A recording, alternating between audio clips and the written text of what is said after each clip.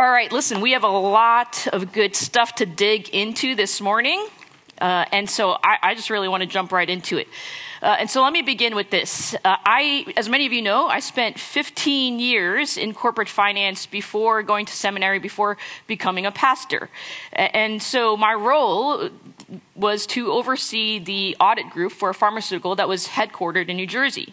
And one of the major parts of my job was to assess and manage risk, was to figure out what could go wrong, and then to determine ways to reduce or lessen that risk, to try to think about everything we could do to avoid bad things from happening. And so one of the risks that we monitored, that we were concerned about, is what would happen if all members of senior management suddenly died? Now, that's a morbid thought, but it was a real risk. What would we do? Who would run the company? And one of the things that we came up with in order to deal with that is we decided that there should never be a time when all members of senior management travel together. So they couldn't be on the same flight, they couldn't be on the same plane. It makes sense, right? Here's a scenario where something could go bad, and we tried to figure out a way to try to avoid that bad thing from happening. Now, I really liked my job. In fact, I think I was pretty good at my job because I really like to manage risk. And quite often, that's how I approach my own life. I try to manage risk. I plan, I strategize, I do my research to make sure that I can avoid bad things from happening. I do everything I can to make sure life works out the way that I want. And over the past few weeks, probably months, I've been struggling with a lot of fear and anxiety over the unknown, over my future, over my present. There's just been a lot of change in my life, a lot that I'm not sure of, a lot that's unstable, unpredictable, uncomfortable. And things are changing. Circumstances are changing. Relationships are changing, and that's scary for me. I'm not exactly sure how it's all going to play out. And so my default is to do what I think I'm good at. And so I lay awake at 2 or 3 a.m., and I plan, and I strategize, and I try to think of all the ways I can make life work out the way that I want. I act like life's a chess game, that if I just make all the right moves, then I can get what I want. That if I just think 2 steps ahead of everyone else, I can win. And I really like winning. I plan and I consider all my options, and if I do it well, then I can make things go the way I'd like. I don't think I'm the only one. I think we all do that. We plan and we strategize and we try to make sure we do everything we can so that life works out the way that we want, so that we can avoid bad things from happening. The only problem is, life just doesn't work that way. We can do all the planning, all the strategizing, and still terrible things can happen. Things can go really wrong. And so it feels like our world is spinning out of control. We can't even get a handle on it. And so that leads to even greater fear and even greater anxiety. So what do? How do we deal with our fears and anxieties over the future, our concerns over the present? How are we to live? Well, James has something to say about that. You're not surprised, right? James has had a lot to say. And what James is doing is he assumes that we understand the gospel. He wants to show us what our lives will look like if we actually believe the gospel. And this morning, I want to take a look at this passage, James 4:13 through chapter 5, verse 6. And here's what James wants to show us. A gospel-driven life is a life of humble submission to Jesus. A gospel-driven life is a life of humble submission to Jesus. And so what I want to do is walk through this passage together, and I want to share with you 3 observations. The lie we so easily believe, the truth we must recognize, and the result of believing the lie. The lie, the truth, and the result. See where we're going? All right, James 4:13, let's go. Now listen, you who say, today or tomorrow we will go to this or that city, spend a year there, carry on business, and make money. Why, you do not even know what will happen tomorrow. What is your life? You are a mist that appears for a little while and then vanishes. James begins by saying, now listen, you. Now that's an ancient Jewish way of giving a serious rebuke. James is using strong language here. He's reprimanding his readers for something that they're doing. Here's how the Message translation puts it. And now I have a word for you who brashly announced today, at the latest tomorrow, we're off to such and such a city for the year. We're going to start a business and make a lot of money. You don't know the first thing about tomorrow. You're nothing but a wisp of fog, catching a brief bit of sun before disappearing. What James is condemning is the lie we so easily believe, the illusion of control. He gives this example of people who are self-confident and arrogant in their planning. They decide where they will go, when they will go, and how long they will stay there. And they're confident of the result. They will make money. James is not saying that we shouldn't plan or that we shouldn't try to make a profit. He's not arguing against capitalism or having a 401k. He's trying to get to what's going on in our hearts. Often, our heart posture, whether we are aware of it or not, is I can control my future. I can plan. I can strategize. I can control my future. I can research, and I can control my destiny. See, what happens is we so desperately desire control as a way to manage our fear. We want to control our lives, our story. We want to make sure that nothing bad happens to us. So we believe the lie, the illusion of control. And we use it as a coping mechanism, as a way of dealing with our fears and anxieties. If I can just get all the pieces of my life in place, then I won't be afraid. Then I won't be anxious. Then finally I can be at peace. I can be happy. I just need to make sure that I do all the things so that my life works out exactly the way that I want. Does that resonate with anyone? That resonates with me. Much of my childhood was filled with trauma and fear. I just never knew what was going to happen. I never felt safe. I never felt secure. And so I spent so much of my life being afraid. And so from a very young age, I tried to manage my fear. And the way I learned to manage my fear was to believe in the illusion of control. That if I just did all the right things, if I worked hard, I could get anything I wanted. I could make life turn out the way that I desired. I mean, this is the American dream, isn't it? Work hard and you can be whatever you want. But if we think about it, we all know that's not how life works. It takes much more than just hard work to be successful. There are so many other factors at play, your family of origin, where you grew up, all of that affects your success. If you grow up in poverty in the slums of Calcutta, India, the odds are stacked against you that you will be successful. Control is an illusion. You're not smart enough. You're not strong enough. You're not resourceful enough to control your life. The lie we so easily believe is the illusion of control. But here's the truth we must recognize. Back to verse 14. Why, you do not even know what will happen tomorrow. What is your life? You are a mist that appears for a little while and then vanishes. Here's the first truth. You lack knowledge. James says you don't even know. You don't know what tomorrow will bring. You don't know what today will bring. So after this message, I'm going to go and get something to eat. I'm going to go to a couple meetings. I'm going to try to take a nap, but I have FOMO, so I probably won't be able to do that. I'll grab some dinner. I'll come back here and do this all over again tonight, and then I'm going to go home and go to bed. That's my plan. But you know what? There's 1,000 things that can happen that can prevent any of that from taking place. I don't know what will happen. I'm not omniscient. I don't know everything. Only God is omniscient. He's all-knowing. He's limitless in his knowledge. And his knowledge is not only comprehensive, meaning he knows all things, but it's also personal and active. He knows everything about the universe. He knows everything about everything. And he knows everything about you. Everything about me. In Psalm 139, David says he knows when we sit down and when we get up. He is familiar with all our ways. He knows the intimate details about us, our words, our thoughts, our actions. It's as if he scoured every detail of our lives and he knows it completely.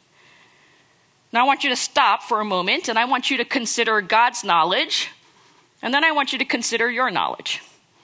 So let's say I invited you all over to my house, okay? You're all coming over to my house, and imagine with me that I've got this amazing pool in my backyard. We're imagining because it's not real.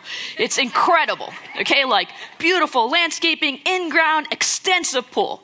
And I tell you, this pool of water represents God's knowledge. And then I give each of you an eyedropper. And I say, now suck out of this pool the amount of water that represents your knowledge. This pool represents God's knowledge. Now you show me your knowledge. What would that look like? Not much, right? It wouldn't even be a drop. We can't compare. We don't make it on the map. God knows it all. He knows everything there is to know. Now, I know some stuff. I know some stuff about business and finance. I know a little bit about the Bible and theology. But I take all my knowledge and I compare it to God's, and I don't stand a chance. So when things are happening in our lives that don't make sense to us, we can trust in the all-knowingness of God because we know that he knows everything. And we don't.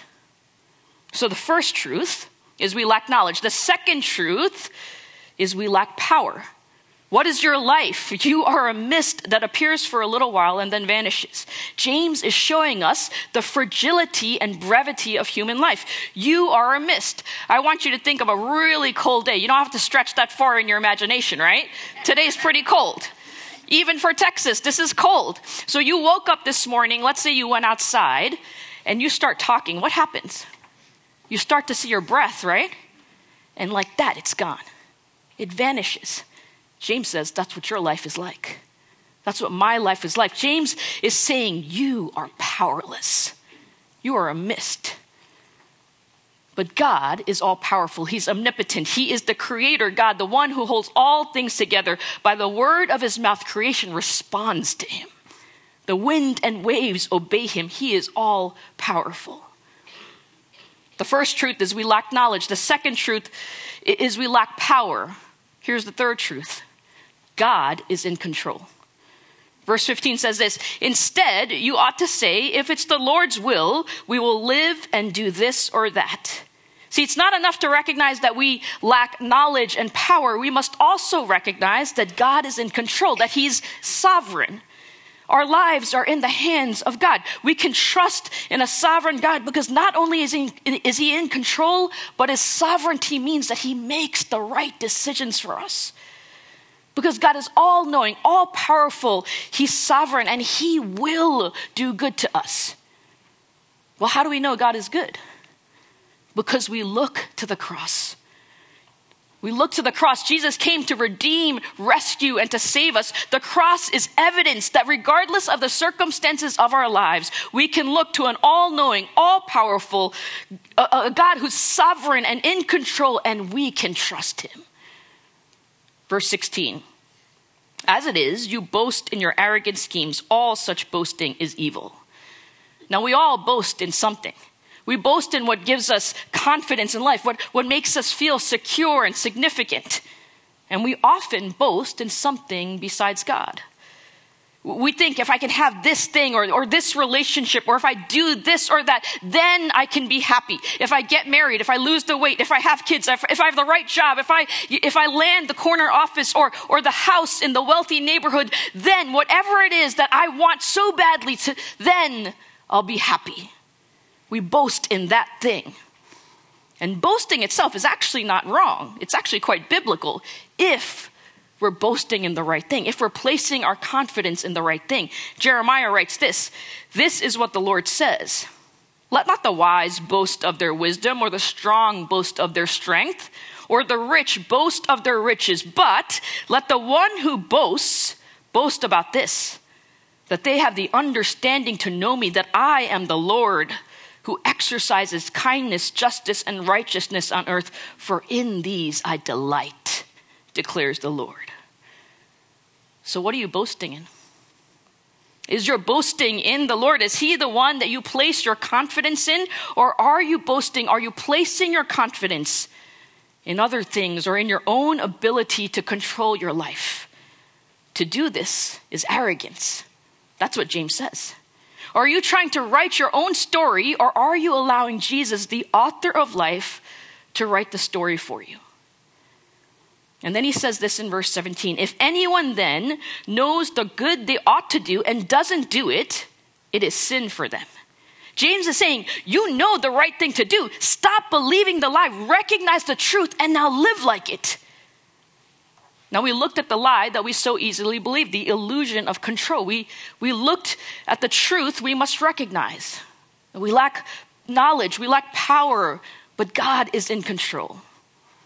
And now James goes on to show us what the result is of believing the lie. If we believe the lie, if we live under the illusion of control, that we're in control of our lives, of our destiny, then it will lead to the kind of people that you see in verses 1 through 6 of chapter 5. And here's how James describes these people. Now listen, you rich people, weep and wail because of the misery that's coming on you. Your wealth has rotted and your moths have eaten your clothes. Your gold and silver are corroded. Their corrosion will testify against you and eat your flesh like fire. You have hoarded wealth in the last days. What James is saying is these people selfishly hoard wealth. They use their wealth for their own selfish purposes, and he has some strong words for them. Verse 4, look, the wages you failed to pay the workers who mowed your fields are crying out against you. The cries of the harvesters have reached the ears of the Lord Almighty.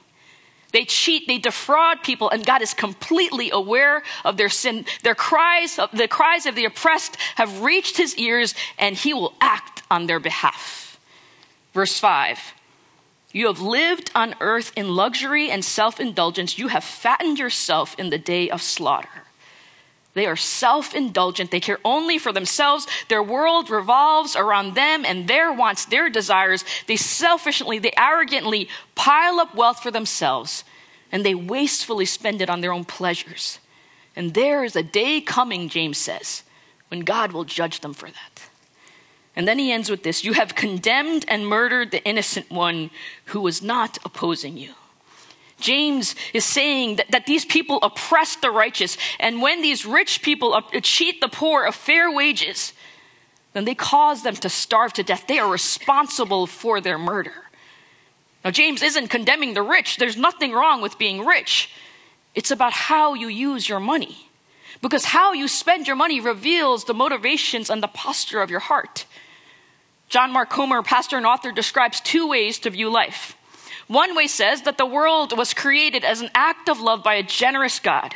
He is good. He's a good and loving father who wants only what's best for us. And as his children, as his daughters, we enjoy his love and his care, his generosity. All of life is a gift from this good father. There's plenty to go around because he's a generous provider. We can trust God as our father and his vision of life defined by abundance. This is the abundant life that Jesus talked about. That's one way to view life. The other way to view life is to believe the father of lies that Jody talked to us about a few weeks ago. We have an enemy. We have an adversary who whispers lies to us. He's done it from the very beginning of time. It's what he did to Eve in the garden. It's what he whispers to us today. And he says that God is not who he says he is. You can't trust God. You can't trust his vision of abundance. You need to take life into your own hands. You need to take control of your life. Fight for what is yours. Plan, scheme, manipulate, do whatever you have to do to make sure life works out the way that you want. Make sure nothing bad happens to you because God's not going to take care of you. This is a vision of life defined by scarcity. And James says when you live under the lie, the illusion of control, you see only scarcity. Rather than believing that life is a gift from a generous provider, we believe life is a scarce resource that we must fight to control so that we get what we want, so that we get what we think we deserve. If you believe life is a gift and you have a vision of life defined by abundance, then you will be radically generous with your money. Because you have a generous Father who gives graciously and lavishly. But if you believe you have to control your life, you have to make things work out for you, if you believe it's all up to you, and you just need to make all the right moves so that you get what you want, you will have a vision of life defined by scarcity.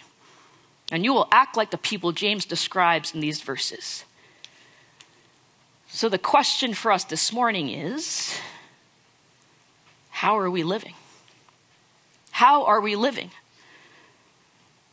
Are you living under the illusion of control, where you have to plan, you have to strategize, you have to make sure that everything works out exactly the way you want? Friends, we must stop believing the lie. We live in a world we cannot control. We live in Texas. We don't even know what the weather is going to be in the next hour. How can we control our lives? The truth is, we lack knowledge, but God is all-knowing. We lack power, but God is all-powerful. We're not in control of our lives, but God is. And he's sovereign, and he's good, and he is working all things out for our good. Do you have a vision of life defined by abundance, where you're trusting in a good and generous, gracious Father who provides for your every need? If you have that kind of vision of life, a vision of life defined by abundance, you will be radically generous with your resources. Or do you have a vision of life defined by scarcity, where it's all up to you? You have to hustle. You have to work to make sure that life works out exactly the way you want. If you have that kind of vision, if you're living with that kind of vision of life defined by scarcity, you will hoard your wealth, you will be selfish and self-indulgent because everything is up to you. Now, I think we would all agree that we're not in control of our lives. And I think we all want to have a vision of life defined by abundance. I think we all want that. But how do we do that? Well, let me offer you a simple practice that I've been doing. See, I think the reason we so desperately desire control is because we're trying to manage our fear. We use control as a coping mechanism to deal with our fears and anxieties. If I could just control my future, then I will no longer be afraid. And so the first step is to acknowledge your fears and anxiety, to bring it to Jesus. And in this season of uncertainty, this is what I have to do almost every morning right now. It's the first thing I do in my time with Jesus. I begin journaling and I just write out, God, here's what I'm afraid of. Here's what I'm anxious about. And I bring that to Jesus. Because my natural MO is to try to ignore my fears and anxieties, to try to stuff them deep down inside of me. But that never works. It always ends up coming out, and it inflicts so much damage on me and the people I love around me. And so I'm learning to acknowledge my fear, to name my fear and anxieties, and to bring it to Jesus. Here's the second step: to give up your need for control. To give up your need for control. So what I do is I acknowledge, I name my fears and anxieties, I bring it to Jesus, and then I just say, God, I give up my need for control. I want to trust in you. I want to submit myself to you. I want to give myself to you. And I remind myself of who he is. I remind myself of truth, that he's all-knowing, he's all-powerful, that he's in control, that he's a good, generous, gracious Father who loves me extravagantly, who loves me recklessly, who is always working for my good. You see, I think Jesus is always trying to take us into these deeper places of trust. And one of the most significant ways we can do that is by giving up our need for control. Giving up our desire and need to manage and to manipulate and to scheme and plan to make sure things work out the way we want. We don't have to live like that. We can trust God. We can submit ourselves to God. Now, I have to be quite honest with you. The circumstances of my life have not changed. There's still so much I'm uncertain of, so much that feels unstable, so much I'm unsure of. But what has changed is I'm giving up my need for control. And I'm moving into this deeper place of trust with Jesus, where I'm learning to walk in moment by moment dependence on him. And it's not just this one-time thing. It's something I have to do over and over again. Because every time those fears and anxieties begin bubbling up, begin rising up, I got to do it all over again. And I got to acknowledge and name my fear and anxiety. And then I've got to give up my need for control. And it's one of the hardest things I've ever had to do. But it's also one of the best things. And it's so, so worth it. I love how James Bryan Smith puts it. Here's what he says. I am the one in whom Christ dwells and delights. I live in the strong and unshakable kingdom of God. The kingdom is not in trouble, and neither am I. I am the one whom Christ dwells and delights. I live in the strong and unshakable kingdom of God. The kingdom is not in trouble, and neither am I. Friends, we're not in control of our lives, but we don't have to be. We have a God who dwells and delights in us. We are significant. We are safe. We are secure because of Jesus. A gospel-driven life is a life of humble submission to Jesus. And so I want to give you a few minutes now to do this practice. I believe Jesus is inviting us into a deeper place of trust. And so you've got some paper on your tables. If you find it helpful to journal, please go ahead and do that. But this really is your time. And so you do this in whatever way works best for you. And I'd invite you to take this, to practice these 2 steps. First, acknowledge, name your fear and anxiety. What is it that's going on in your life right now that is causing you fear, that's making you afraid or anxious? Acknowledge that. And maybe it's not even something that's actually happening. Maybe it's just something you're worried about. It's a what if. Name that fear. Acknowledge that anxiety and bring it to Jesus. And then here's a second step. Give up your need for control. And if I could offer you a simple prayer, it would be this. Just say, God, here's my fear, here's my anxiety, and I give up my need for control.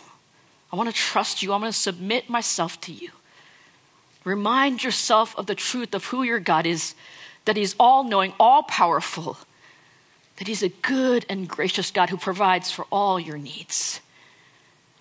I'm going to give you a few minutes just to do that, to talk to God. This is between you and God. It's your time. And then I'll close us in prayer. Well, Father, we bring you our fears and anxieties. We give up our need for control. We thank you that you are all-knowing, all-powerful, and that you are in control, that you are a generous, good, faithful Father. You give us exactly what we need when we need it. And God, I pray that you would help us to live with the vision of life defined by abundance as you invite us into deeper places of trust. So help us to do that. Help our unbelief. We ask this in Jesus' name. Amen.